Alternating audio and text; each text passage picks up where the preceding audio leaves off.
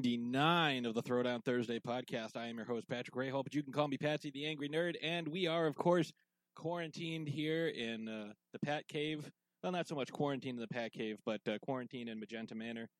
And so we spend a lot of time, or I do anyways, spend a lot of time in the Pat Cave because I got no place else to go, which is kind of sad and lonely, and I have to walk 12 miles away to get to my car, and then another 40 miles to get to the mailbox now because all kinds of stuff is going on. There's a doings, a transpiring, but we are, of course, part of the Dorkening Network, and as such, we are brought to you by Deadly Grounds Coffee. Once you go deadly, you don't go back.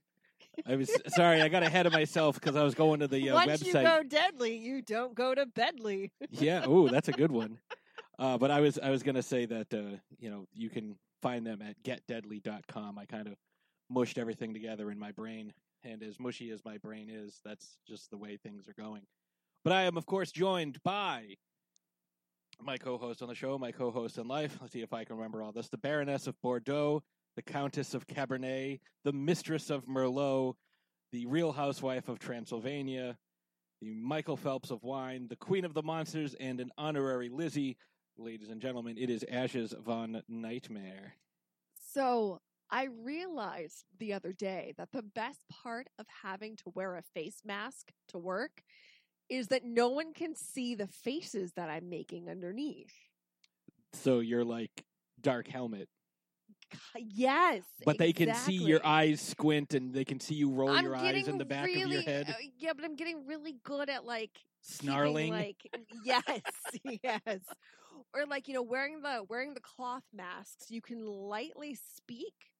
So you can say something, you can mutter something under your breath, and no one else hears it because it's kind of trapped in your face mask. So I'm telling everyone to fuck off, and they think I'm just pleasant as all hell. They know better. They've known you for 11 years at that place. Yeah. But anyways. Yeah, so today we are going to be discussing the nearly 600-year-old character from Lord of the Rings. He doesn't look a day over 585. No, but he looks pretty wretched. He looks every single second of his actual age. Kind of looks like an ex-boyfriend. We are looking at discussing Gollum / Smeagol / that other word. He had another name. Trahald. He has 3 names, but we'll get into that. But what are we doing for getting into character today? I don't know. What are we doing for getting into character? We probably should have had a meeting before pressing record. What are we doing? We of course we of course have something already decided. We are of course talking about in the vein of Smeagol and Gollum, characters who are generally looked at as villains. But it's not really their fault. They had a tragic upbringing. They didn't get enough love as a kid. They're just drawn that way. Right. Or, however they happen to be depicted. So, do you want to go first? Or you want me to go first? So I have one. Okay. Who and she is one of my favorite characters at this point. She is obviously considered a villain by every means. A lot of people hated her, thought she was just absolutely vile throughout the series. But in reality, she's that way because that's how she was brought up. She was just trying to play the game of Thrones, that is. I'm talking about Cersei Lannister. Cersei is not a tragic villain. Yes, she is an outright evil monster. No, she is a tragic villain because she was brought up to be the way that she is. Fucking Tywin Lannister was horrible towards her. Yes, her dad was mean to her. Maybe if her father loved her, she probably wouldn't have been the Cersei Lannister that we knew and loved. See, I disagree because even as a child, she committed her first murder when she was 8. So, but it's a learned behavior. Her father was horrible to her. She grew up without a mother. Yes. That's horrible. That's horrible for a girl. She grew up without a mother in a house of 3, a father and 2 brothers. And all their servants and wet nurses and... But they probably didn't provide the love and support that she needed, that she was looking for. No, but Jamie did. I don't know. We're gonna have to agree to disagree on this. This is gonna delve into like all kinds of backstory and stuff. We just don't have time to talk about. Okay, well, Cersei. anyways, in my opinion, Fine. Cersei Lannister is a tragic villain. Okay. I'm gonna take a similar route, and I'm gonna go with Hannibal Lecter, because the backstory with Hannibal.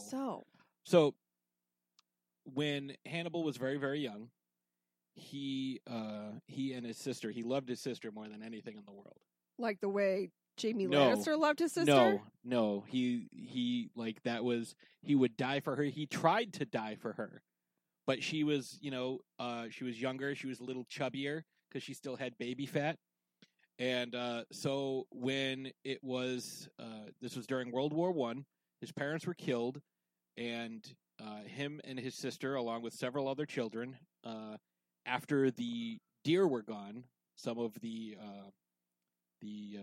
people in the village who were hiding out, some soldiers, some not, started eating the children when there were no more deer. And he attempted to sacrifice himself, but instead they broke his arm and threw him away, tossed him to the side. And they ate his sister, and he found his sister's teeth in the stool pit a couple days later. So he was forced to watch them kill and eat his sister. So that's a story you get in... So how did he become a cannibal then? How did he develop the taste for human flesh? Well, it's a weird a psychosomatic type thing where he figured that was the worst possible thing that could ever happen. And so he started inflicting that onto other people. He had to have eaten some people when he was a child because there was no other food. And if they're trying to fatten children up to eat them, they're going to give them other children to eat, I suppose. So there's a good chance that he actually ate his sister as well. So he became more a cannibal more because he was into the finer things in life. Like he liked certain types of vehicles. They had to be supercharged, not turbocharged, because he didn't like the lag that Turbo had. So he had to have supercharged Jaguars. That's what he drove. That's what he liked. He liked all the finest things. And if something offended him or his very delicate sensibilities, that would be his next meal. He would always keep track of people who were rude to him. He said whenever convenient, he preferred to eat the rude. The free-range rude is what he called them. Because he looked at it as doing society a favor, but while also dining on, he would have, like we saw on the show, he wanted to make beef lungs, but instead of beef lungs, he got some guy, and took his lungs. There was always, it was never just like, oh, I'm going to, eat a chunk of his thigh meat. It was always something very analogous to some sort of patois was like goose liver, but he would eat actual liver. Whatever he would find the human equivalent of the animal world. So I'm going to go with Hannibal Lecter for one. I have one more. I don't know if you have another one. I have a couple more. Okay, go ahead. So in a similar vein, as far as Hannibal goes, I'm going to go with Dexter Morgan. Okay. Because, yes, he's a killer. He murders people very neatly and cleanly, may I add. But it's because of what happened to him. Again, it's kind of like a psychosomatic thing, something that happened to him as a child that through going through, I'm trying to think of the right word. I don't say training with his adoptive father. Harry. Yeah, but that's not the word I'm looking. But like his adopted adopted father saw the potential for Dexter to do horrible things and tried to get him to use it for good. He tried to like steer him. Yeah, kind of like that. Kind of like, taking focus his murderous rage. Right, refocusing his intention. So don't just kill anyone, out of just the sheer whim of wanting to commit the act of murder, but do it with intent, do it, to people who actually deserve to, have their comeuppance. People who slip through the system. Right, which is why him working in forensics is so perfect, because he gets to see firsthand all of these people that are slipping through the cracks of the system. Because let's face it, our criminal justice system isn't perfect. Like I always say, there's a reason it's called the criminal justice system and not the victim justice system. Right. So he's able to almost like rewire himself to, so he can still satisfy this murderous rage that he has, which is weird because he's a very mellow. He's very calm. Yeah, very, very calm, very he doesn't have person. He doesn't really express his emotions. Because he doesn't really have emotion for the most part. Although that changes as the story goes on. But anyways, so yeah, because of his upbringing, how he became orphaned, and ultimately, his adoptive father seeing this potential in him and trying to rewire his brain, so to speak. He was a villain, but he was a villain that you kind of rooted for. Yeah, he's a bad guy, but he's also the good guy because, while he's killing people, he's killing bad people. Right. Yeah. I agree with that one. And that's a good show. You should definitely watch the first few seasons, especially where he finally meets his brother. That one's intense. I'm going to go... I did come up with another one while we were discussing things, which won't be of any surprise to anybody. But I'm going to go with Darth Vader / Anakin Skywalker. He has a very tragic backstory. He was a slave, and he had to get taken away from his mother, and by the time he came back, that's when she was, pretty much dead. And he was raised, he was taken at a time where he had all these, he had friends, he had, relationships, he was interacting with people all the time. Then he was indoctrinated by the Jedi to just, it's like, no, you can't have emotions, you can't have attachments, you can't do this, you can't do that, which is why they generally take children like, infants who haven't developed, any personality or attachments to anything yet, or the ability to learn how to form attachments, because, these things go against, the nature of human beings, and Anakin being a human. Like, I know there are a lot of different species in Star Wars, but with this particular character, he was ruled by his emotions, all the time, and usually those emotions were rage. And he did what he did. I mean, it's canon. It's you can't change it. It's just how it is, because of the love he had for his wife and their future child, and he was concerned, so he didn't want anything to happen to her.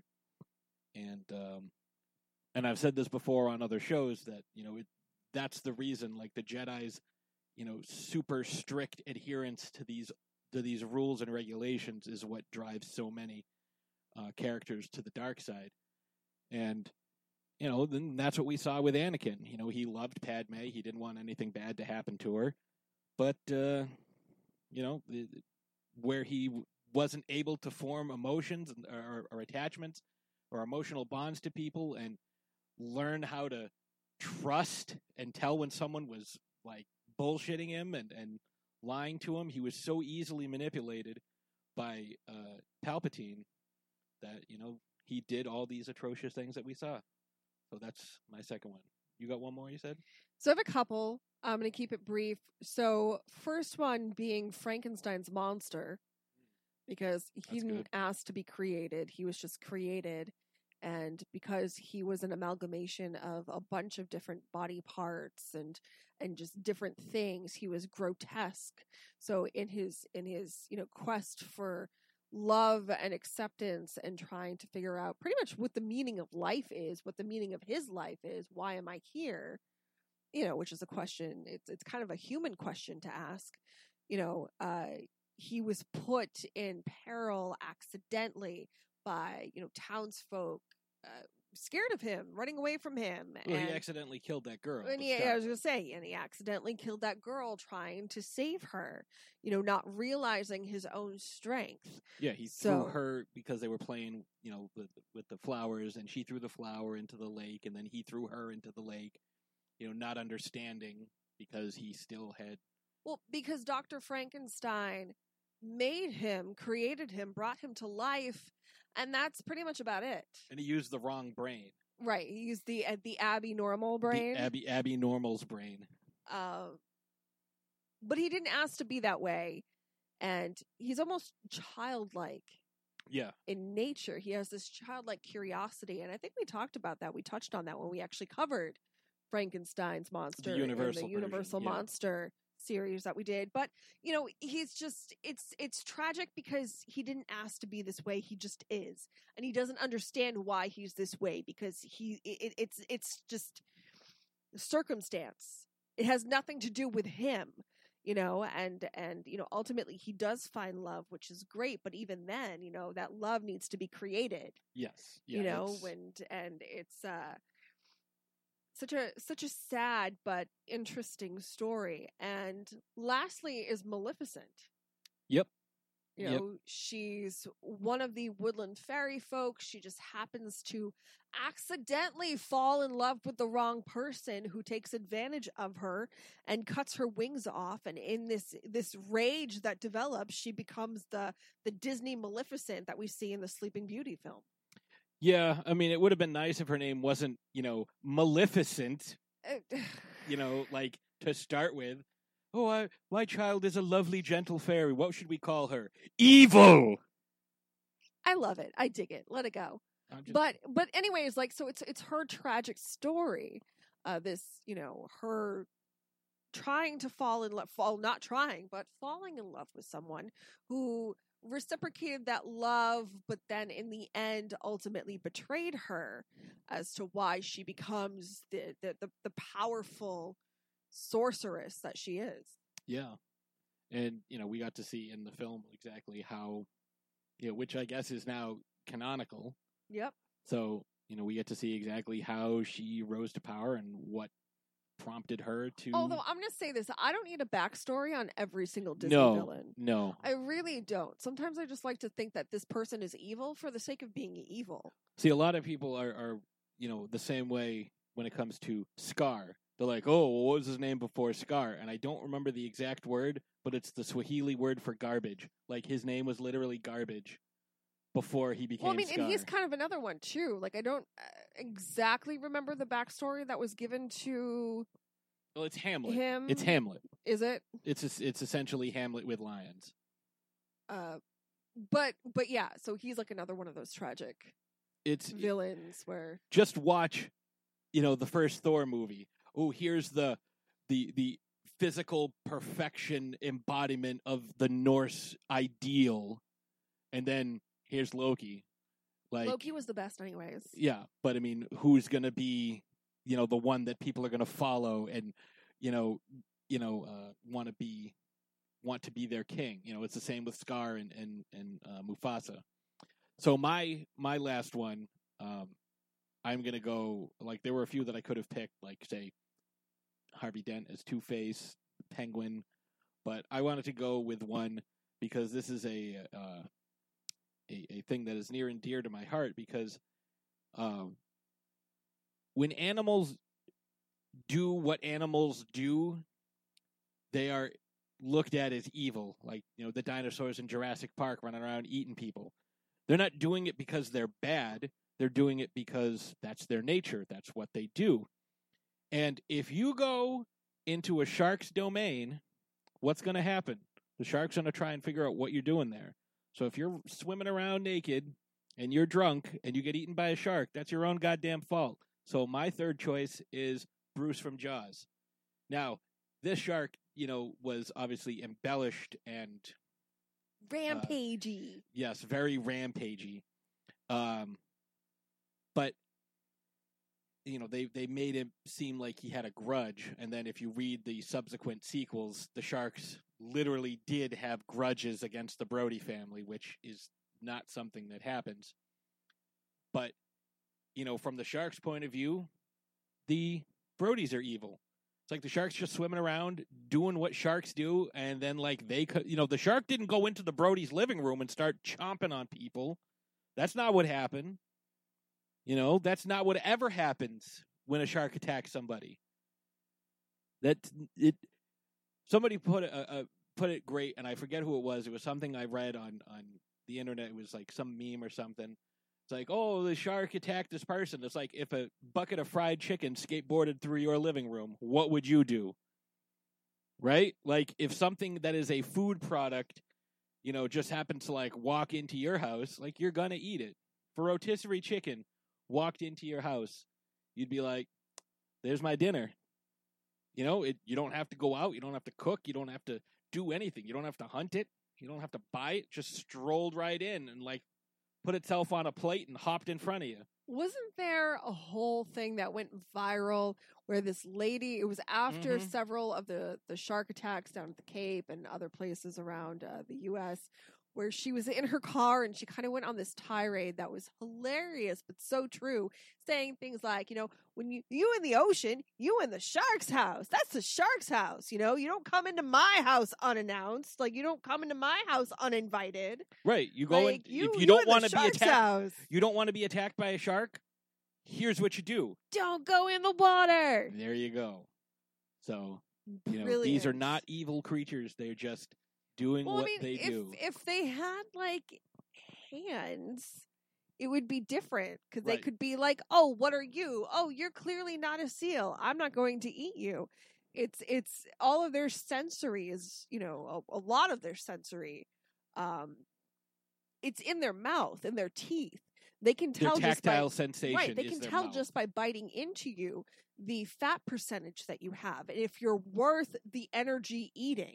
Right, and I've covered this a few times on this show and others, that, they don't want to eat you. We don't add enough nutritional value you do not to have their diet. Yeah, you do not have... And not only that, we don't taste good, because when they chomp into us, they initially taste the stuff that we put on our skin, so lotions, body sprays, perfumes, oils, stuff of that nature. And then when they get into the actual meat and fat of us, they taste fast food, they taste pizza, they taste pasta, all of this stuff that's if you've eaten a bunch of seafood right before, which is why I don't go in the water when I'm at the Cape. Right. Well, because I live off of seafood. Beach. Yeah. But, that's not why I don't go in the water. No, but we just sit on the beach. We don't go into where the sharks I don't go swimming in the ocean anymore. Right. But anyways, the shark is not interested in attacking you. Yeah, it just doesn't know what you are, and it's curious. It's just animal instinct. It's just the same way a dog comes up to you and sniffs you. Right. They don't have a nose. They can't sniff you, so biting you. They do. They can smell blood and stuff, but they don't. But it's not in the same... It's not the same... Right. It's... They're exploratory. Everything that they do through exploratory means is through their mouth. So, and unfortunately, they're bigger and stronger than we are, so when they take a little nibble, there goes your leg below the knee. And that just happens to be what the result is. So, I think that was a pretty good list. We gave you seven different characters. If you have other thoughts, please let us know. Yeah, what are some of your favorite tragic villains? So, up next, we're going to take a quick break, and then we're going to get into our discussion of one of our precious tragic villains that Ashes was just introduced to just a couple weeks ago. So, stick around, and we'll be right back. Deadly Grounds Coffee knows how important your coffee is to you. Every batch is roasted to perfection with a unique special method that brings out the richest, deepest, smoothest flavor you'll ever find. We're coffee freaks too, and deadly serious about our brew. Just one sip and you'll know why we say, once you go deadly, you don't go back. It's truly coffee to die for. So when you're ready to get a little deadly, get online and order yours at getdeadly.com. It's coffee so good, it's scary.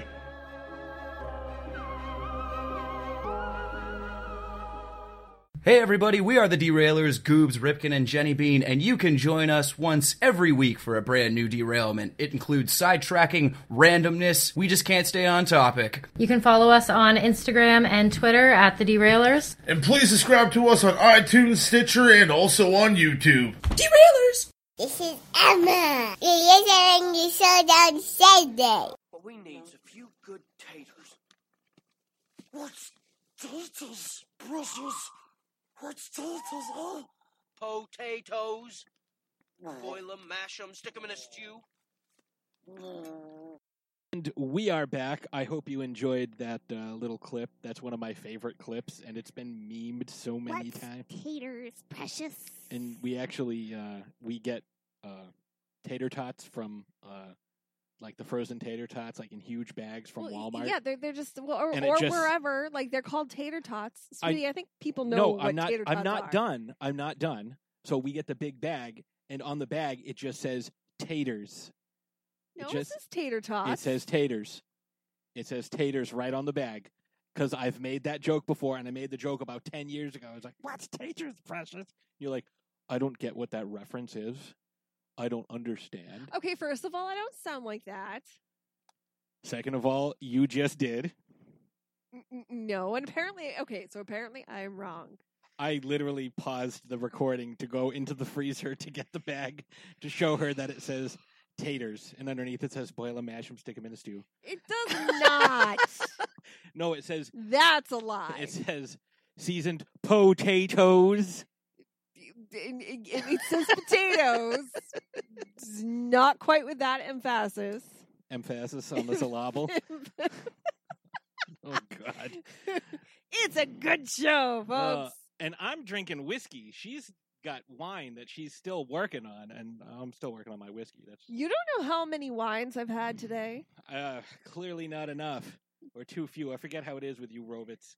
Yeah. But anyways, that's one of my favorite scenes, and it leads to a huge conflict and, kind of undoes a lot of stuff. But it's a nice scene because it's really the one scene where Sam and Gollum sort of get along and have like a friendly banter back and forth.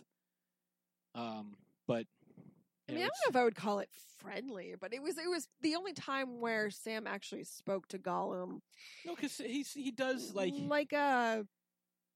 I don't want to say humanely almost. Well, he's like, oh, lovely piece of fried fish, and he's like, Gollum. That's where he talks about how he wants it raw and wriggling, and Sam talks about the fish that he likes, like the golden fried fish and lovely chips and all that, and he kind of looks at him and goes, "You're hopeless," and he kind of says it like in a nice way, as opposed to when he's like dragging him by his throat with the elfish rope and like yelling at him and pulling swords on him and punching him and shit. Like, it's the only time he speaks to him with any softness in his voice, and it's kind of in the Is it midst. because they were bonding over food? They might have been, and it was kind of in the midst of the Smeagol personality taking over. Like, he wasn't Gollum at that point. He was more Smeagol. But so, speaking of Smeagol and Gollum, let's talk first before we get into the background. Let's talk a little bit about your first impressions when you first saw him. And while we were waiting for the first half of this to upload, the first part of the recording, I showed Ashes a couple of clips from the 1980 Return of the King animated to show her how frog-like Gollum looked. So that's apparently a thing that happened. And he was huge. He was huge in that. They made him look massive. He was about as big as the Hobbitses. Well, he was bigger than the Hobbitses. It was just hard to tell because he was like fighting invisible Frodo. I almost said naked. He was fighting.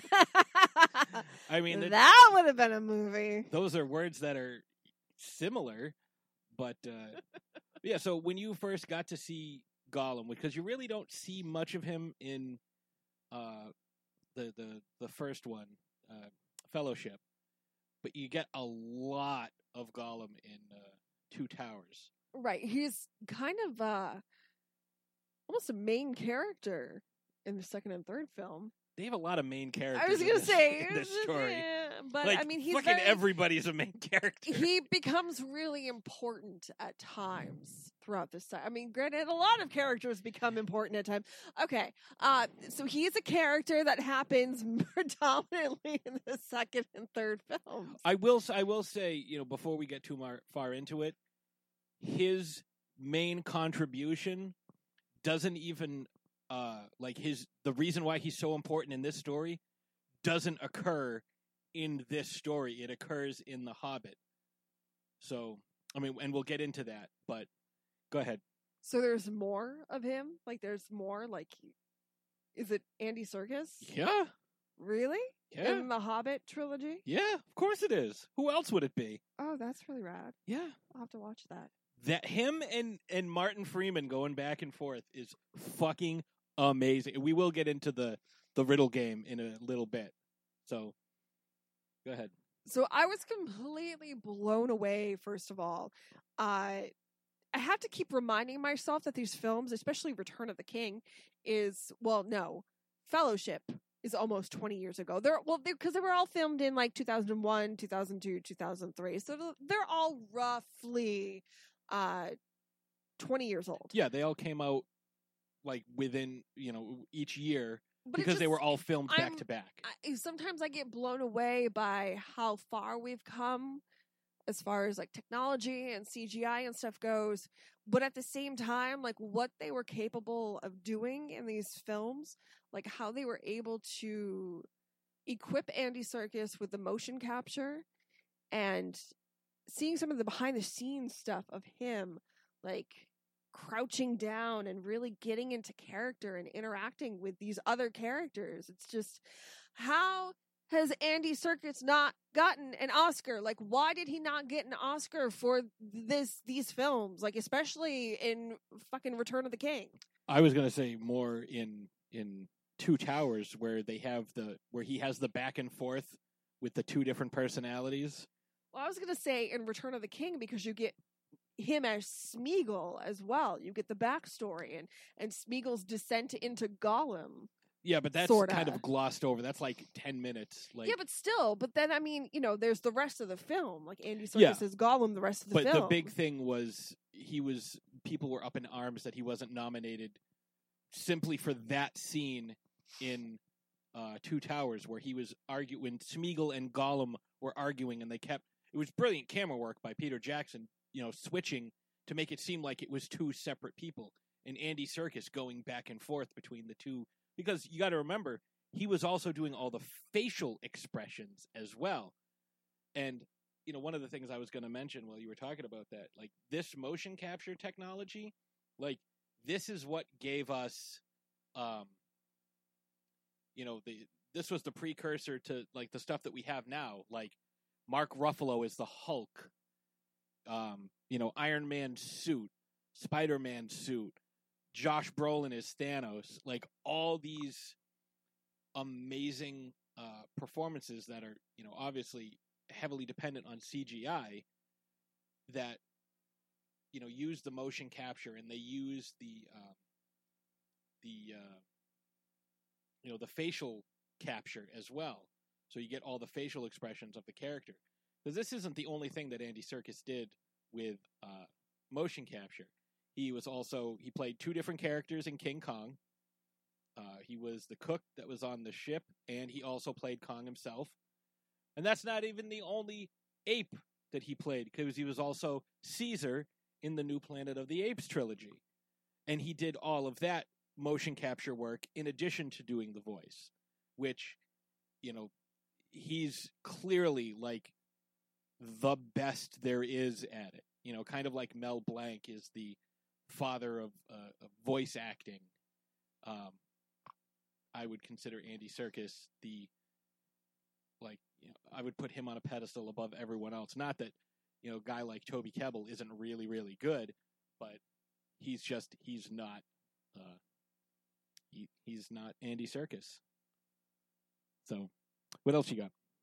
So, when seeing this character for the first time, I'm not going to include his brief cameo in Fellowship because you don't really get to see him. He's just kind of glossed over. But you really get to see him, obviously, in The Two Towers, and you're introduced to this character. And he's so different from any of the other characters or any of the other species of character that had been introduced up to that point.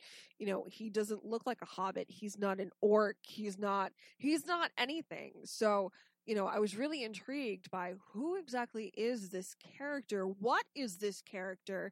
How did this character become this specific way?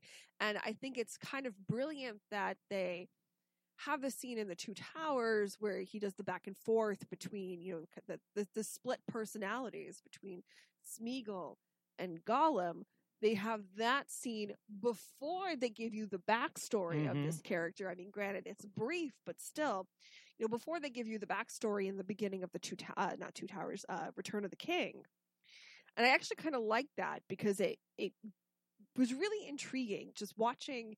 I mean, knowing that it's all CGI, it's a person, you know, motion capture, but even more so, like, there were so many little nuances and little things that went into this character that I found really intriguing. Like, you know, the way he would squint when he was angry, or like the different facial expressions. And especially the facial expressions switching back and forth between Smeagol and Gollum. So we know that he is this way. He's hundreds and hundreds of years old, almost 600 years old at the time. These films are 589 at the time. Yeah. And it's not uncommon for a lot of these characters to be centuries old, but there's something really intriguing about him and how he's survived this long. And yeah, because we find out that Strider, Aragorn, is like 87. I mean, you find that out if you read the books or if you watch the extended version. And the elves are immortal for the they're immortal, but they're not. Like they're like you can stab them and kill them, but like without injuries or illness, they will just live forever. You know, Gandalf is thousands of years old, and you know we hear at, I forget when the hell it was.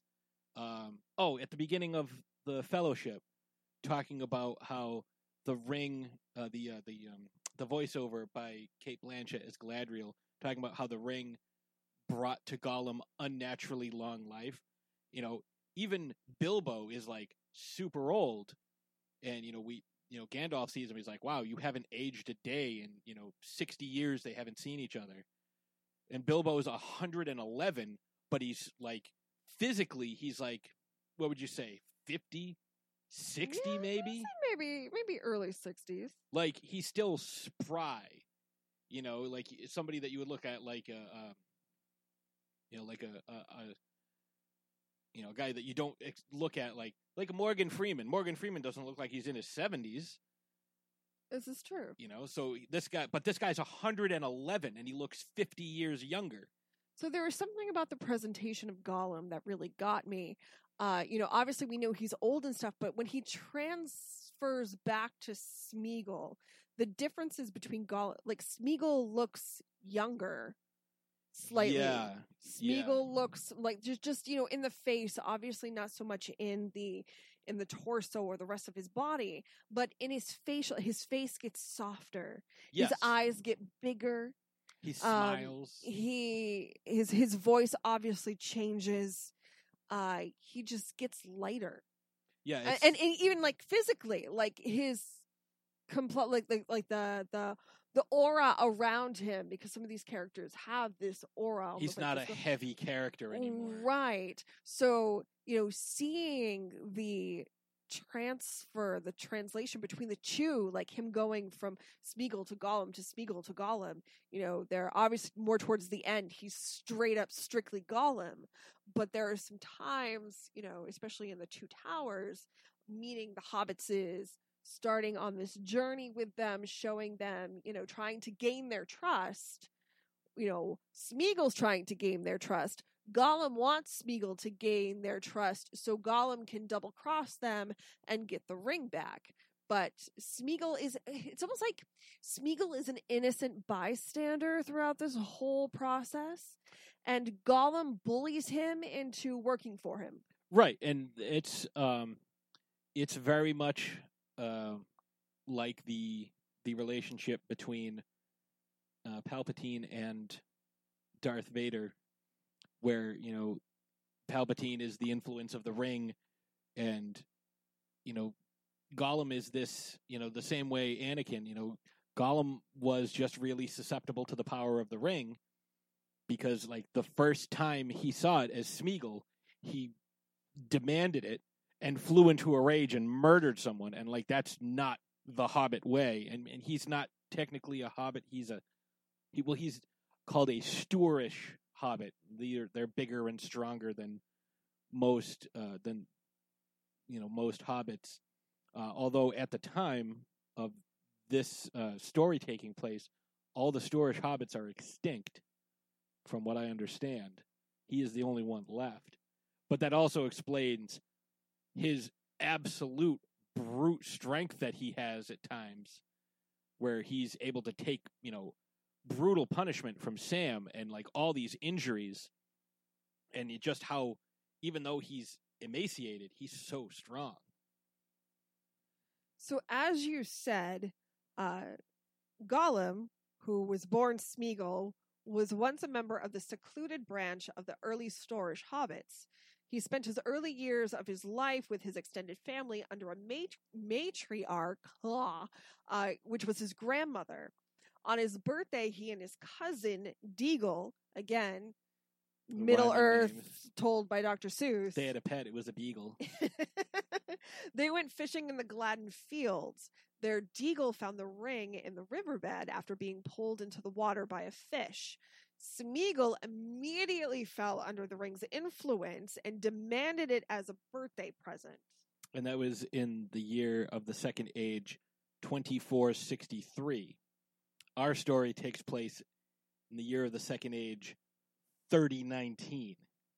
So when Deagle refused to give him the ring, Smeagol then murdered him by strangling him. He later used the ring for thieving, spying, and antagonizing his friends and relatives who nicknamed him Gollum for the swallowing noise he made in his throat until his grandmother disowned him. He wandered in the wilderness for a few years until he finally retreated to a deep cavern in the Misty Mountains. So he was packing his bags for the Misty Mountains? Yes.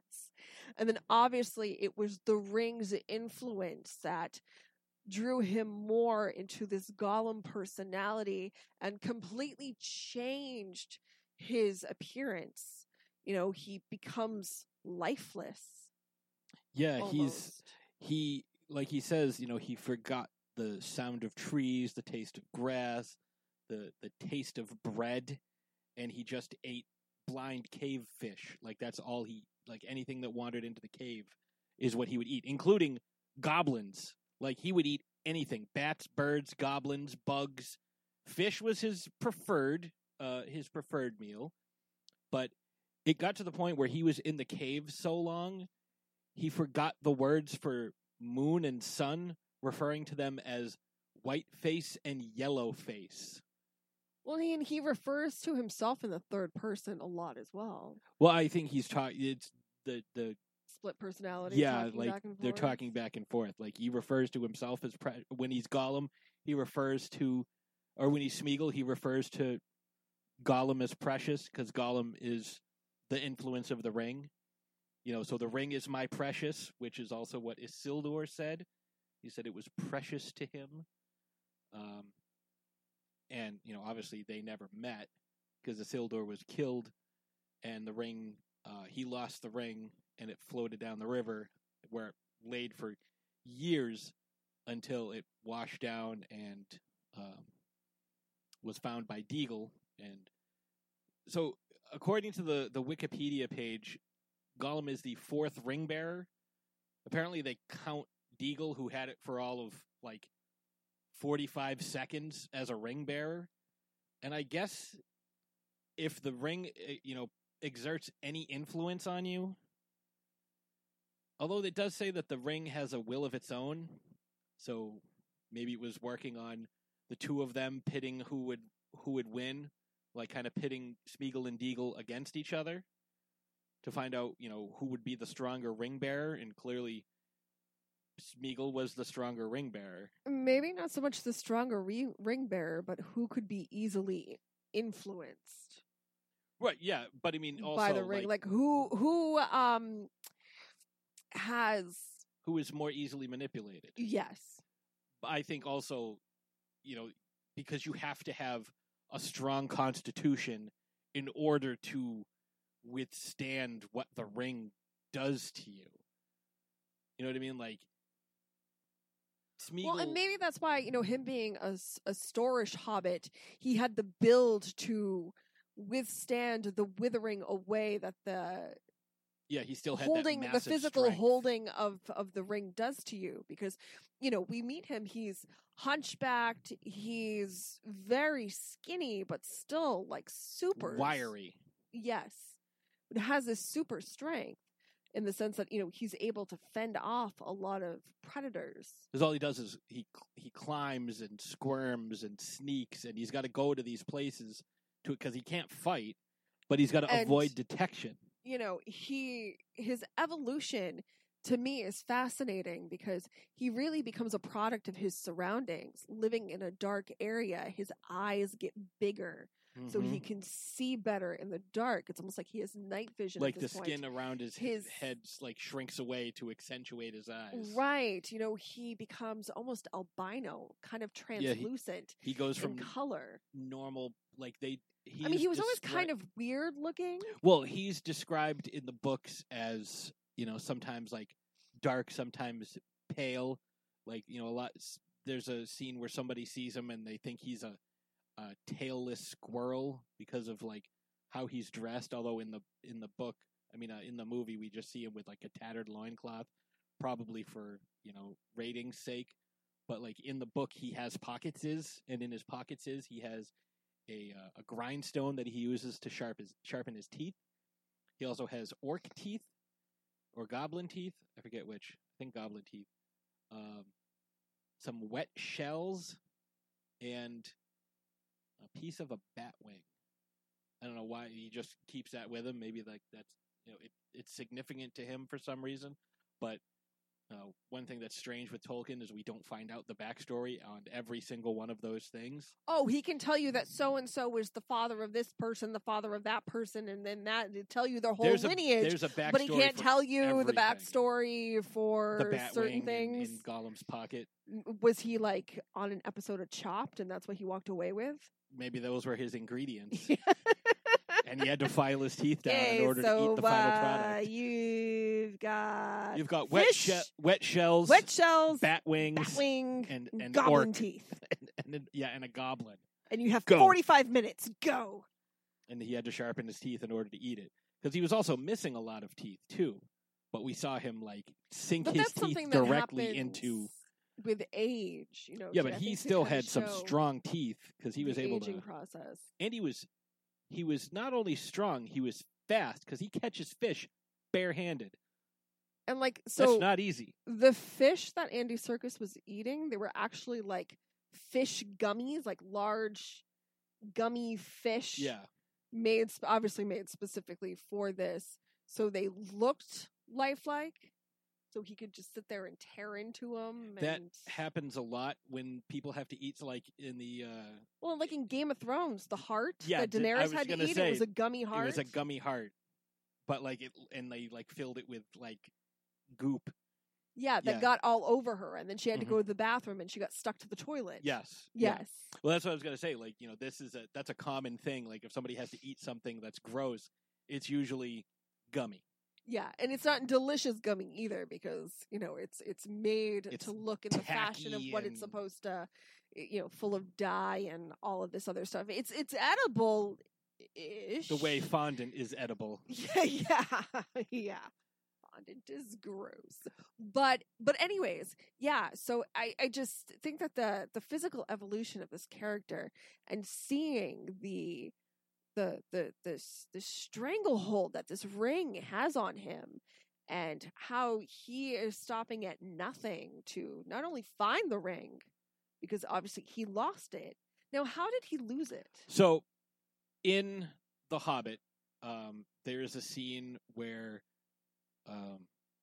if I remember, because I haven't read the book in many, many years, and I haven't seen the movies in a few years, but if I remember correctly, they're escaping from some goblins, the whole party, and Bilbo gets lost and ends up wandering this cave and wanders into Gollum's cave, but he finds a ring. Because remember, the ring has a will of its own. Because it's, imbued with all of Saruman's hate and malice. So the ring has a will of its own, and it forces itself away from Gollum. Maybe it made Gollum forget about it, or made him put it down, or, it was able to somehow get out of his possession. And Bilbo finds it. That's not what he wanted. That's not what the ring wanted, but Bilbo finds it and puts it in his pocket. And Gollum finds Bilbo. And I remember the first time I read this, I'm thinking that this thing is huge because he threatens to eat Bilbo unless he can best him in a riddle contest. And, we talked last week about how many times we've seen, writers and creators take story beats from The Lord of the Rings. If you've read the Dark Tower series, you will know that there is a riddle contest in Book 3 into Book 4, The Wastelands and Song of Susanna. I'm sorry, Wizard and Glass. I got confused because of Susan Delgado. But there's a riddle contest that is clearly taken directly from this exchange, because there are a couple of similar riddles. So the first riddle is, what has roots as nobody sees, is taller than trees, up, up, up it goes, and yet never grows. And that was Gollum's first riddle. And Bilbo answers a mountain, so he gets it right. So now it's Bilbo's turn, and he says, 30 white horses on a red hill, first they champ, then they stamp, then they stand still. The answer is teeth. Some of these are not fair riddles at all, okay? So this one's not bad. Voiceless it cries, wingless flutters, toothless bites, mouthless mutters. And Bilbo answers correctly, the wind. So remember, this is Gollum saying this. So it goes to show that he has retained knowledge in his long life. Because at this point, he's about 530, give or take. Because when he loses the ring, he looks for Bilbo for about 50 years before being captured by Mordor. So the next one, and this one I would never have gotten in a million years. I would have gotten eaten.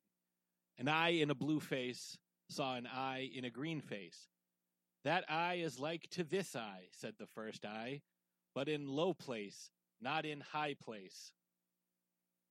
And the answer is sun on the daisies. The sun shining on daisies. Never would have gotten that in a... What the hell? If you gave me 1 trillion tries, I wouldn't have gotten that one. It cannot be seen, it cannot be felt, cannot be heard, cannot be smelt. It lies behind stars and under hills, and empty holes it fills. It comes first and follows after, ends life, kills laughter. The answer is darkness. Very appropriate considering where they are. A box without hinges, key, or lid, yet golden treasure inside is hid. And Smeagol correctly answers an egg. If you're noticing a pattern here, it's that Gollum's riddles are much more complicated and worded very differently than Bilbo's. So there's only a few more. Alive without breath, as cold as death, never thirsty, ever drinking, all in mail, never clinking. And this is one of Gollum's favorite things, fish. This one is also cheating, I think. No legs lay on one leg. 2 legs sat near on 3 legs. 4 legs got some.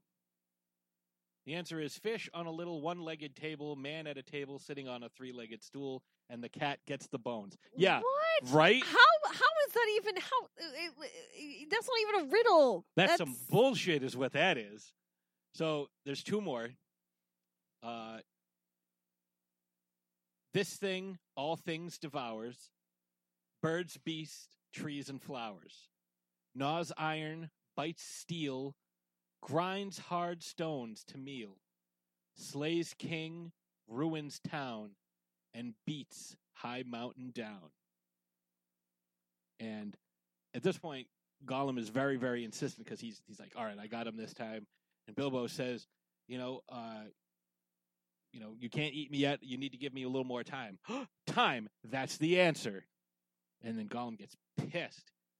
And then it's Bilbo's turn. And he says, what have I got in my pocket? And that's when Gollum starts to get a little suspicious and gets kind of pissed. He's like, no. That's not a riddle. And he's like, no. What have I got in my pocket? What's in my pocket? And so Gollum gets 3 guesses. The first is Hans's, and Bilbo shows that he doesn't have anything in his pockets. His hands are not in his pockets. The next is nothing, and that's not right. And he's like running through things in his head. Then all of a sudden, the Smeagol personality leaves, and the Gollum personality takes over and says, what has it got in its pockets? And he starts feeling around and realizes he doesn't have his ring. He doesn't have his precious. It's gone. What does Bilbo have in his pockets? And there's an awesome scene I don't want to ruin because it's fucking amazing, but it is alluded to in the first movie where they're going through the mines of Moria and they realize that Gollum is following the Fellowship, and Frodo brings us up to Gandalf. Gandalf's like, yeah, it's Gollum. He's, following the ring. And he's like, oh, yeah, Bilbo told me about him. It's a pity he didn't kill him. And Gandalf goes, pity? It was pity that stayed Bilbo's hand. Just because, he's this weird, twisted, tragic creature doesn't mean he deserves death. And as a result, because Bilbo has the chance, because he has Sting at this point, he has the chance to kill Gollum. But he turns invisible by putting the ring on. He didn't know that that's what it did. But he turns invisible, and he follows Gollum, who leads him out of the cave, which he was never going to do in the first place. Like, that's what the whole riddle contest was. If Bilbo won, Gollum would lead him out. If Gollum won, he could eat Bilbo.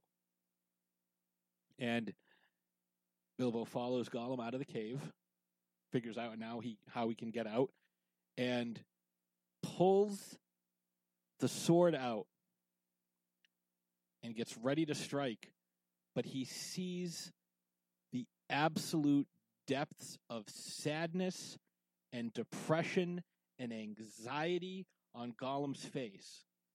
Because we're not talking, Smeagol's face. Because this isn't Gollum right now. This is Smeagol's. Smeagol's side has taken over. And because of that, he looks so pitiful and sad that Bilbo's like, I can't do this. Even with the influence of the ring, he is able to bypass the urge to kill him. And he kind of just like shoves him aside and runs away. And Gollum is screaming, Baggins, Baggins, we hates it forever.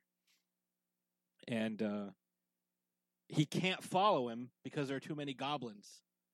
And he'll be caught. So he does eventually start stalking Bilbo, but his trail goes cold. He can't track him anymore. It's been years at this point. And as he's roaming the country, he finds the secret staircase to, what's the name of that place? Where did my notebook go? the Cirith Ungol, which is that. I don't even call it really a staircase. It's more of a ladder when you think of how vertical it is. So he finds the stairway to Cirith Ungol, which goes through Shelob's cave, and he's somehow able, and I think this is probably due to the influence of the Ring and Sauron and how close they are to Mount Doom at this point, that he is able to somehow form an alliance with Shelob where he brings, victims to Shelob, but Shelob lets him pass. I don't know why. I don't know how. It's never really explained. Another thing that's never explained, and this is one that has always kind of, it's been a big plot hole to me. But that kind of makes sense, though, because that's exactly what what Gollum does with Frodo and Sam. Yeah, but Frodo and Sam are higher thinking creatures. Shelob is a spider. Right, but still, driven only by instinct. Gollum brings Frodo to Shelob. Right. That's what I'm saying. Like he brings, because he has. I thought you meant like he made a pact with them. No. Well, I mean, like. Well, yeah, because that they did. His plan is, I'll bring you up there. She'll eat you. Spit out all your bones, and I'll just take the ring when she's done. Because she doesn't want it. What's she gonna do with it? And we have an understanding. But there's a scene. Obviously, it's one of the most famous scenes, the "You Shall Not Pass" scene, where Gandalf battles the Balrog on the bridge of Khazad-dûm, and the bridge is destroyed. So the question that's always been on my end is, how does Gollum get across that massive cavern? My guess is, because as we see them, when they're going through that weird, crazy staircase that gets destroyed, and I don't know how Gollum would have followed him through there. There's all kinds of goblin tunnels that he's able to navigate without being seen. Because he is hundreds of years old, he probably knows all these places inside and out. But Gollum is a tragic character because no one likes him. Like, everybody sees him and instantly hates him because of the way he looks. Like, they call him... the way he acts, too. Slinker and Stinker and Sneak and... Frodo's the only one who kind of gives him the time of day, but that's kind of only because Frodo wants something from him. You know the way to Mordor. Take me to Mordor so I can destroy this ring. Well, I don't think that's the only reason, because there's so in the book, after he is tortured in Mordor, Gandalf finds him and brings him to the elves. And the elves take care of him and heal him, but he escapes during an orc attack. Like, he doesn't want to be kept anywhere, and continues, and he ends up finding the Fellowship. I might have that backwards. Like, maybe he is, after he escaped the elves, that's when he gets caught by Mordor and tortured. But one way or the other, those things happened. So Gandalf was kind to him. Bilbo. The only kindness he showed him, it still counts, but he didn't murder him when he had the chance, which, leads to what happens at the end. But you and I discussed a little bit last week, and we discussed off air, Frodo's real motivation for, despite everything, that Sam says to him, despite all of his warnings, all of the stuff that he sees, even, up until the point where, Gollum tries to kill him, he keeps this creature with him all the time. It's not just to get, to Mordor to destroy the ring, because that's obviously what Frodo wants to do, even though he kind of has his doubts that that's what Gollum wants. Well, it's because Frodo sees himself in Gollum. Frodo feels the effect of the ring, the effect that this ring is having on him, can feel his descent into madness and him trying to stay sane. And you can kind of see, especially towards the end of the third film, him starting to develop the two personalities, like Smeagol and Gollum. Well, we saw it in the Battle of Osgiliath with Faramir, when the Ringwraith almost got him, and Sam kind of tackled him out of the way. And when they land on the ground, he pulls out Sting and holds it to Sam's throat. And Sam's like, "Don't you recognize your Sam?" Remember we talked about that? Mr. Frodo. Mr. Frodo. Potatoes. Oh, Sam's the best. But Like, yeah, he's- so having the trio with Frodo in the middle, Sam is representative of Frodo's past, the Shire, his hobbits friends, drinking ale in the bars and stuff. That's his past. Strawberries and that's who, with cream. And that's who Frodo is. Frodo's the president. Gollum represents his future. If he continues on with this ring, that is what's going to happen to Frodo. Yeah, that's his fate. And I don't think so Frodo's he going to last that long. I think he feels empathetic towards, maybe even sympathetic, because he's feeling it. So he knows why Gollum, Smeagol, he knows why they are the way that they are, because he's feeling the transformation within himself. And so he can be that way. He can sympathize with them because, he knows that it's not so much their fault as the corruption of the ring, which Frodo is starting to feel. And he kind of feels from the beginning. And it's Sam who is able to keep one foot of Frodo's in reality.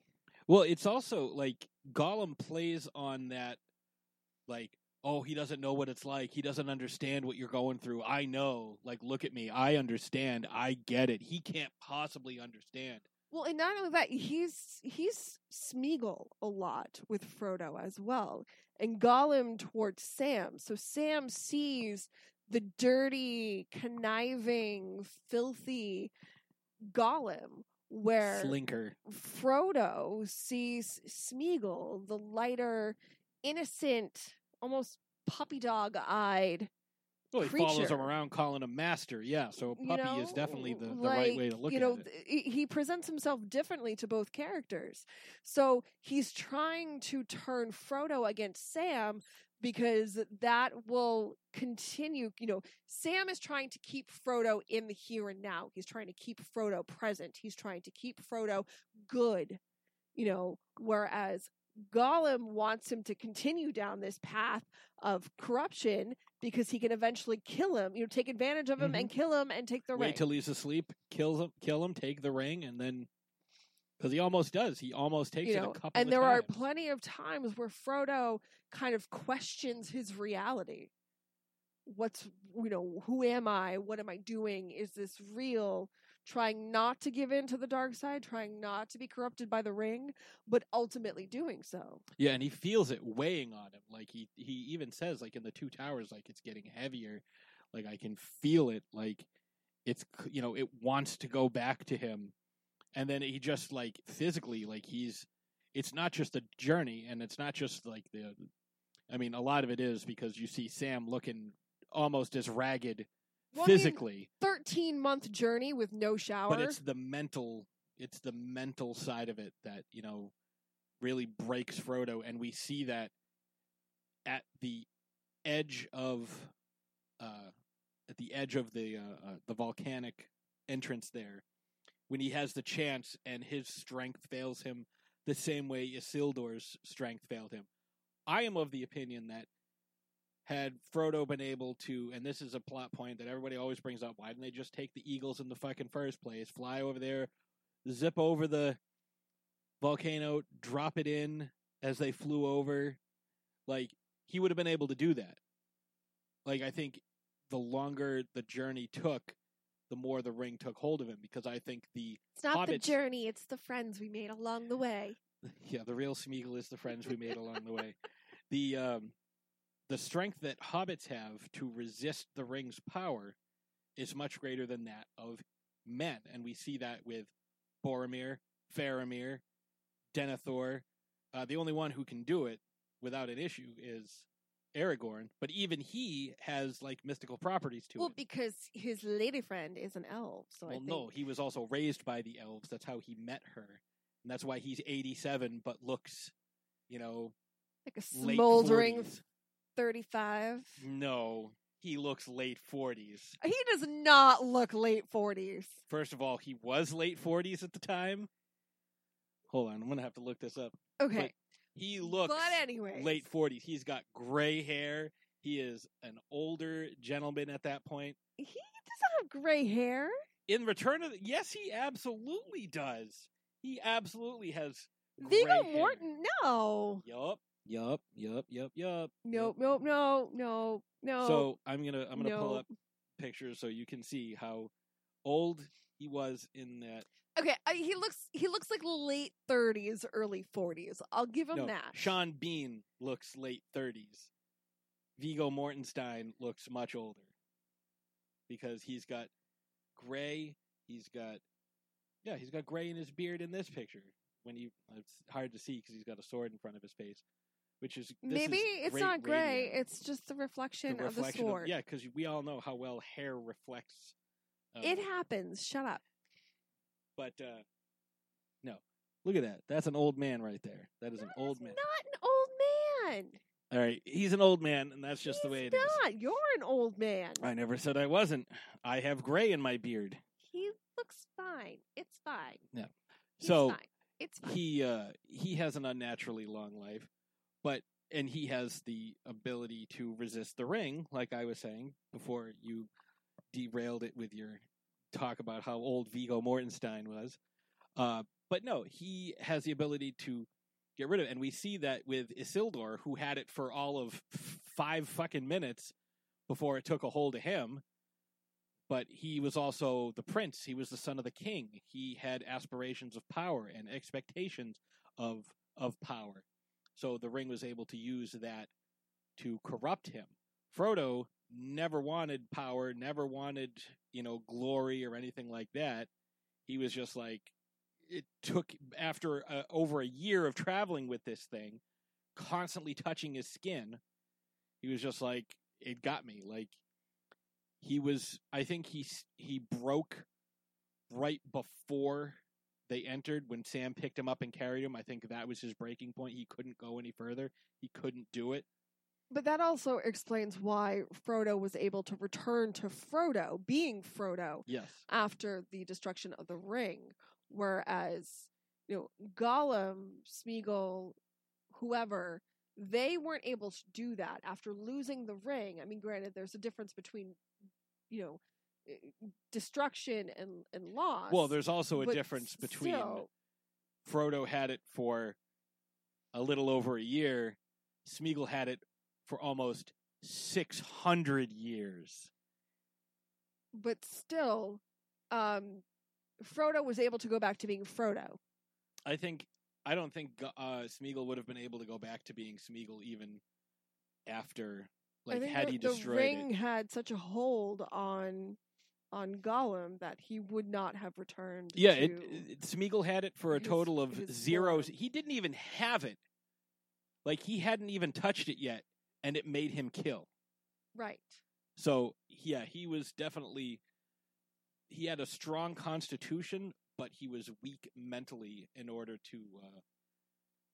I think that's why why he had to create the Gollum personality, because otherwise he would have just been insane and would have wandered and died in a cave, and the ring never would have found its next bearer. Like, he would have just wandered off somewhere, gotten eaten by a warg or a giant spider or something. But if he hadn't developed the Gollum personality, that's my thought on it. No, I agree with you. I think it was ultimately a defense mechanism, but it's which is honestly one of the reasons why people develop multiple personalities. Yeah, dissociative a- identity right. disorder is a coping mechanism for trauma. It wasn't me; Exactly. it was Jerry that got hurt. Exactly. So I mean that makes sense. But I mean ultimately this character meets his untimely death because of the ring. Well, I wouldn't call it untimely. Well, I mean, like it was. He meets I mean, his like death. how long was he supposed to live? We Like, don't know. Hobbits, from what I understand, have similar lifespans to Maybe people. 600 years was a short time for him. My question is, had Frodo destroyed the ring, how long would Gollum Smeagol have continued to live? Because we look at how much Bilbo ages from the middle of Fellowship when they meet in Rivendell to the end of Return of the King, and I think that was like 5 years because they were back in the Shire for a few years. So I think like 5 years he aged like he looked 111 at that point. Mm-hmm. He aged 50 years in 5 years. But even because then, he no longer had that. It really wasn't Frodo who destroyed the ring. It was Gollum who destroyed the ring. And even in his death was trying to protect it. Yes. Because that was a fairly accurate depiction of what would happen if you landed in lava. Because you don't just like sink because it's rock. You would land on the surface and kind of writhe around a little bit and burn up. Mm-hmm. So that was fairly accurate. He sunk in a little bit, but he also dropped like 100 feet. But he was so excited to get his precious back. After biting Frodo's finger off. Which you didn't get the first time they... No, because Frodo's invisible at the time. Yeah, it's hard to see. see. So you don't actually see the biting of the finger. Like, well, you see him chomp down, but it almost looks like he's just biting the ring off of, like, removing the ring with his mouth. Right. And even in, we referenced the 1980 thing earlier today. We watched the clip of... Those are the people who did all of, like, the animated Christmas stuff. Rankin Bass, yeah. Yes. Yeah, they did the, the mouse Christmas... Well... Eve. Night Before Christmas, that's what it's called. Well, I was also going to say... Frosty? Frosty, Rudolph... yeah, but, like, there's the Night Before Christmas with the mice. Yeah, well, they did a lot of stuff. So we watched that original clip, and you also wouldn't know that Gollum bit it off, except for the fucking song they were singing, Frodo of the Nine Fingers. And why does he have 9 fingers? Because Gollum bit it off. Like, those are the actual lyrics that they sing. They worked really hard on those lyrics. Yes. But again, like in the animated version, Frodo is invisible because he's wearing the ring. So it really just looks like, aside from the Frodo in the animated film, whatever, had a little bit more of a reaction to it than Frodo in the film. It was kind of both, because they were both writhing on the ground, screaming, holding their bloody hands. Although in the cartoon it wasn't bloody. But yeah, so anyways, it looks like he's just removing the finger with his mouth because removing Frodo, the ring. Removing the finger. The ring. That's what he does. Removing the ring from the finger with his mouth because his hands are occupied because he's fighting an invisible person. Yes. Because that's real life. But again, it's because, there's ratings things, even though we saw a lot of decapitations and brutal stabbings. It was still in, like, that they were all bad guys. They were never, like, good guys.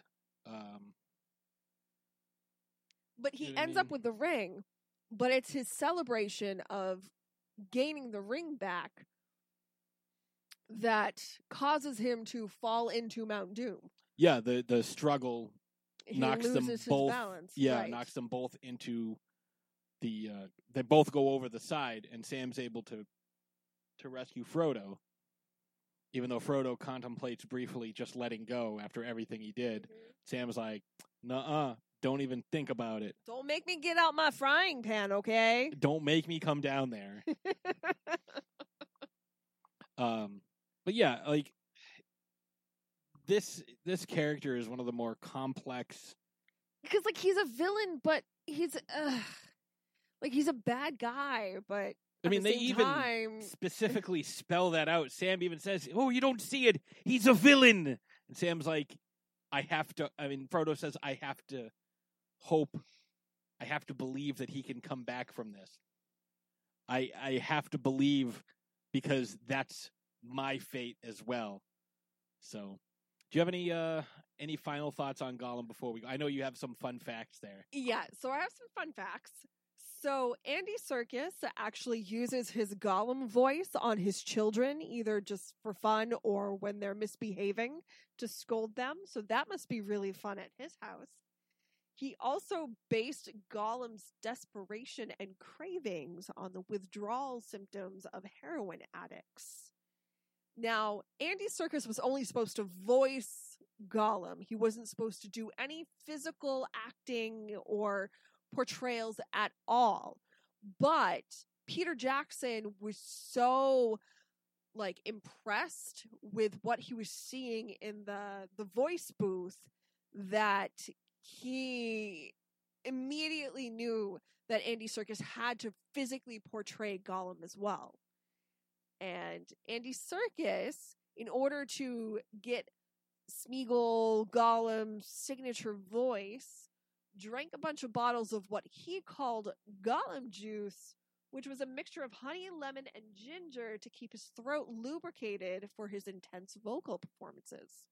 Yeah, and a lot of folks will drink different things. Yeah, it's almost like you find a lot of that in trade tea. Secret. Yeah. So, but anyways.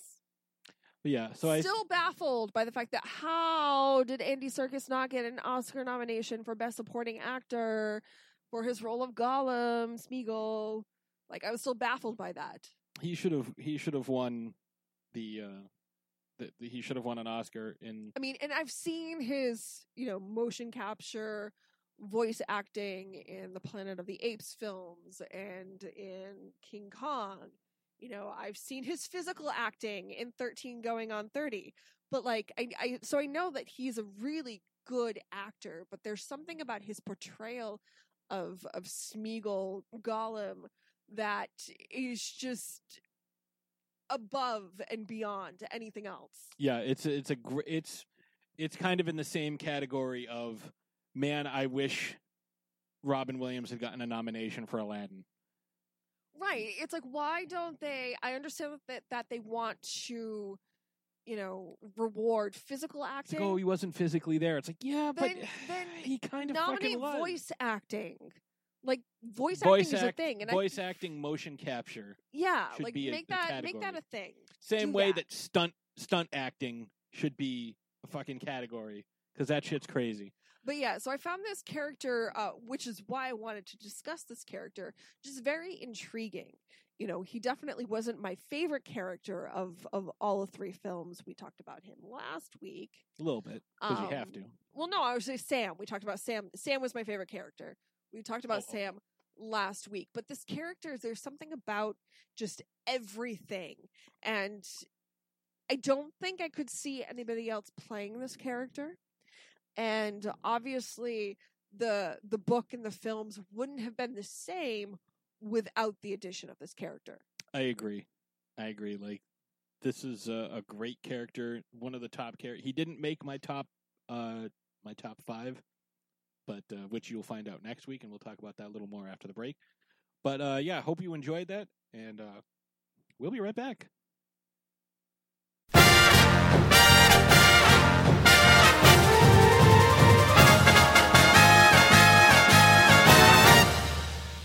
Shark Bites Podcast. It's the greatest show in history. From the Dorkening Network, hosted by a nerd who's named Patsy. From movie reviews to tips on surviving the coronavirus, Shark Bites has it all. Follow us on Facebook and suggest topics at sharkbitespod@gmail.com. Available on iTunes, Stitcher, Spotify, and wherever you get your favorite podcasts. Hey there. This is JB, and if you enjoyed Tales from the Crypt, then check out my show, Tales from the Podcast, where myself, and usually a very special guest, sit down to discuss the TV show, the films, the animated series, as well as the original comics. So check me out every other week. on iTunes, Stitcher, Spotify, Google Play, and of course at talesfromthepodcast.com. Thanks for listening, kiddies. You're all a scream.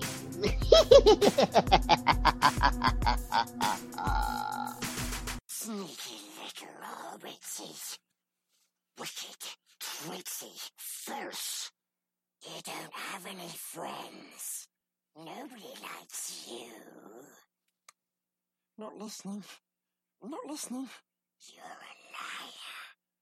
And a thief. No.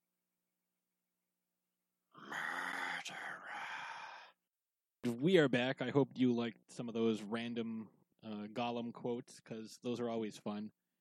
Andy Serkis is just a fucking treasure. He's so good. My precious. Yeah, that was not as good. What's Peter's precious? So we have battle results for you this we week. do have battle results. So Unsurprising battle results. Well,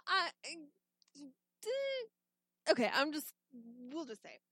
So last week we threw down the Sam I Am battle, wanting to know which Sam you thought was more important to the outcome of its respective story. So you could choose between Samwise Gamgee from Lord of the Rings or Samwell Tarly from Game of Thrones. Now, you could make an argument for both of them. You know, Samwell Tarly, He's instrumental in getting the dragon glass. Well, there's that. He knows all about Jon Snow's origins. Again, I'm gonna say this because I've said this to you off air, and I've said this to a couple people off air. I consider the TV show after season. I consider this TV show the most expensive fan fiction ever created because of what happened by the end of that. So as far as I'm concerned, Sam's story is still yet to be determined. So there could but I do believe he is the narrator. Yeah, I do believe that he is the author and narrator of the show. I believe that he is currently writing A Song of Ice and Fire. Yeah. You know, and him being a The maester plays an important role in the outcome of that story. Yes. Or Samwise Gamgee, obviously, he's the whole reason why Frodo was victorious. And even then, it wasn't, you can argue that it wasn't really Frodo who... Sam's the hero of the story. Yes. Like, that's just how it is. Frodo would not have made it to Mount Doom. The ring would not have been destroyed without the sheer will and ferocity of Sam. Which is why I gave him a Green Lantern ring in my recent article. Which is a really good article, by the way. Which you can find on oldmanwade.com. I took every Lantern Corps and assigned 5 random characters. They could be real life, DC, Marvel, literary. It doesn't matter. I assigned 5 individuals to each of the different Lantern Corps. You know, so there's red, orange, yellow, green, blue, indigo, violet, black, and white. So there's 45 total characters. Took me about a week to make my decisions and then give the reasoning why. And give it a look. I think I've gotten a lot of good feedback about it. People really like some of the choices I've made. So check it out. Tell me what you think. But back to... so for the first time in Throwdown Thursday history, we have a shutout. Yeah, which I was... Both on Facebook and the poll on Twitter. Yeah, 100% of the vote. Unanimous Samwise Gamgee. Samwise the Brave. Yes. Yeah, Sam, not Sam the Slayer, Sam the Brave. And even, you know, one of the biggest Tolkien nerds out there, Stephen Colbert, he even said Sam is the hero of the story. And that is not why Sam is my favorite character. I'm just throwing it out there because I love Stephen Colbert. Yeah, but Sam's the hero of the story. Stephen Colbert. But yeah, there would have been no happy ending without Sam. Correct. So we also have some science and some wine. So I'm gonna go. I'll do my science first because I have some Tolkien related science. So this is from an article on The Atlantic from May 3rd of 2015. I was gonna say July, but the author's name is Julie Beck, so it kind of threw me off. It's called from an article entitled "Science's Love Affair with the Lord of the Rings," and a lot of it starts off talking about how a lot of nerds are into science and a lot of nerds are into Lord of the Rings, and if there was a Venn diagram, a lot of those people would meet in the middle. But one of the things that's fun, there's a quote that comes out of this. It says, Tolkien has been accorded formal taxonomic commemoration like no other author. There is, to give you a few, several newly discovered animal species have been named after characters in the books. A genus of wasps in New Zealand is now called Shireplitis, named after the Shire, with species S. bilboi, S standing for Shireplitis, S. frodoi, S. mariotici, and S. peregrini, S. samwisi, and S. tolkieni. So everybody, Sam, the four main hobbits, and Tolkien. The wasps bear the name of the hobbits because they are, quote, small, short, and stout, according to a press release. On the other side of the size spectrum, paleontologists named a 900-pound ancient crocodile Anthracosuchus balrogis. There's also a dinosaur named after Sauron. So I think it's pretty awesome. There were also asteroids named Tolkien in Bilbo, a crater on Mercury named Tolkien. There is a spectrograph used to study certain kind of galaxies called the Spectrographic Aerial Unit for Research on Optical Nebulae, or Sauron. That's pretty cool. There's some awesome stuff. Like there's the Palantir, the little like crystal ball thing that Mary finds in the third one. There is it's a name of a software company that's been linked to the U.S. CIA and National Security Agency.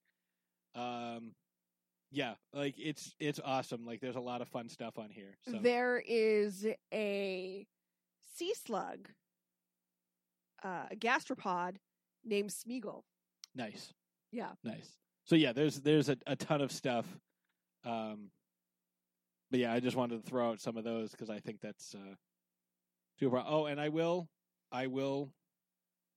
throw this out there because something that we talked about in here, that Aragorn gives his age to be 87. He displays the physical prowess of a man assumed to be in their mid-30s. I was right. So I'll give you that. Boom. Yeah. So his age will be approximated to be 35 for the purposes of calculating. That's what you get for the taters at the beginning. Arterial partial pressure of oxygen. So, let's see. Like some of these, what kind of mental illness does Gollum have? Is Bilbo able to escape Gollum in The Hobbit because Gollum, living in a dark cave, is vitamin D deficient and therefore weaker? Could Frodo really have survived being stabbed by a cave troll? Even if he was wearing impenetrable mithril. Yes, schizoid personality disorder, which is what we said for, what's his name? Smeagol Gollum. So I just thought that'd be a fun little thing to talk about, and yeah, I hope you enjoyed that. So, Ashes, what have you got for your wine? So I have a lot of wine. I have been drinking a lot of wine in quarantine, and I have some that I want to talk about. So not only have I been drinking wine by the box, I have been drinking wine by the bottle. I've been drinking wine by the carton. I've been drinking wine by... the flagon. The flagon. You can drink it by the horn. You can drink it by the flagon. So I recently stopped at the local liquor store. I wanted something an essential sparkling. business. Yes, a very, very essential business for my sanity at this point. I was craving something sparkling, and I just kind of wanted to peruse around and see. I love the efficiency of wine in a box. It's in a box. It's a wine in a box. Exactly. It's got a nice little spout. It's easy to pour. You have a lot of it, but you're committed to that one type, that one brand, that one flavor. So sometimes you want to mix it up a little bit. So I often, when I have a box of wine, will have some bottles of wine on hand as well for when I'm not feeling, the Franzia Merlot or, the black box Cabernet or whatever I happen to be drinking at the time. So I found something really interesting at the local liquor store. Carlo Rossi is a brand of wine that you may be familiar with because they are typically the wine that comes in the jugs, the glass jugs, the nice big glass jugs of wine. Many different varietals, many different flavors, ultimately relatively cheap. So I found the display of Carlo Rossi wines, and I've had their wines before, and they're pretty good, especially for the price point. And I found 3 new flavors. Now, I only tried 2, but I promise you, I'm going back to the liquor store as soon as possible and getting this 3rd flavor to try for you. It was a pineapple sangria, a raspberry sangria, and a watermelon sangria. Now, I didn't grab the watermelon because I'm not the biggest fan of artificially flavored watermelon stuffs. But after trying the first 2 sangrias, I'm definitely interested in trying the watermelon. So I will get back to you on that. But anyways, so the pineapple sangria is a white wine. It is super citrusy and fruity and bright on the palate. Definitely hits you right off the bat with a really just fruit-forward pineapple flavor. And then you get a little bit more of like a lemony, citrusy, even like a little bit of a hint of vanilla on the back of the palate, which kind of breaks up just some of the citrus notes. It's really nice. Obviously served chilled, but it's so good. Patrick, you had it. I loved it. I wasn't, focusing on the flavors. I was just like, this is good wine. Yes. Definitely a really nice dessert wine, or if you are into the sweeter, fruitier wines, it doesn't have any sparkling carbonation-ness to it, but it's still really good. And then the raspberry sangria is a red wine, definitely more of a berry flavor to it, so you get that like bright burst of raspberry on the front of the palate, and then some like strawberry and a little bit of blueberry on the back of the palate. It's good. It's great. Like, again, both super sweet. And the best part, I haven't talked about the best part yet. The best part is, so even though these are normal size bottles, they do not come in the big jugs, unfortunately, but $3 and change for each bottle of wine. Seriously, less than $4 per bottle. Like, I'm not making this up. It is so cheap. So if you're looking for something to kind of, brighten up your quarantine, something to kind of, bring a little bit more flavor into whatever you're doing, something, stick an umbrella in it, your glass, and pretend you're on the beach or something. I don't know, whatever you want to do. But like, I cannot recommend these wines enough. They really just made me really happy. No, they did. Like, no, they were really good. Really good wines. They're really good wines, especially for the price point. They're nothing spectacular, but they're just really sweet and really fruity and really, really good. So the watermelon looks like more of like a rosé type wine. So I'm assuming that it's going to have kind of like that manufactured, almost like a Jolly Rancher watermelon taste to it.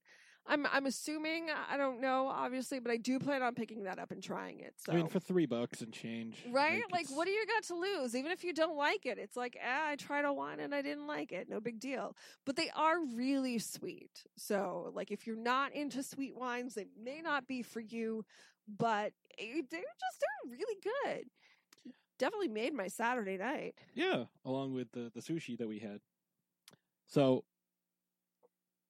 What do we have coming up? Well, next week is the big one, episode 200. What? We're going to party. It's going to be interesting. I'll bring some of those wines. Yeah, we're going to be doing our top 5 characters of all time with multiple honorable mentions, I'm sure. We're going to try to keep the honorable mentions to a minimum. I already have 600 characters, and I just thought of another one that I should probably write down. But we're going to be doing that. We're going to be discussing, hopefully, other people's picks as well. Yes, we want to hear from you. So email us, voicemail us, throwdownthursdaypodcast@gmail.com. We want to know your top 5 characters of all time. And we want to, see how many people have overlapping characters. We want to see how many people, what I'd like to do, honestly, as the producer of the show is I'd like to give one of ours, and then have somebody give their list, discuss it, and then give another one of ours, and then discuss somebody else's list, and have a bunch of lists. A lot of people participate. I'd love to have that. So if you have a chance, you want to send that over to us. You want to again, when we say voicemail, just means record something on your phone and send it over, because we'd love to hear from you. Plus, we want to make sure everybody's doing well during the pandemic. Hopefully, you're not in Michigan with those maniacs that decided to do Operation Gridlock and just...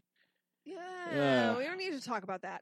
A lot of craziness happening right now, but we want to hear from you. Yeah, take your mind off what's going on outside. Top 5, and this is going to be hard because I've started working on my list and I've changed it about 20 times already. Oh, I just keep adding, and then I'm just going to whittle it down once I get to the point where I feel like I'm in a good place. So we definitely want to hear from you. Who are your top 5 characters of all time?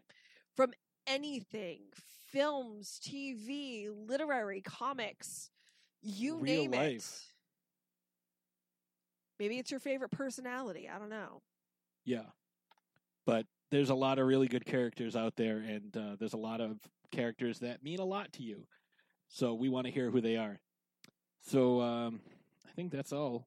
That's all I got. That's all I got. So I guess with that being said, we will see you next Thursday. Bye, preciouses.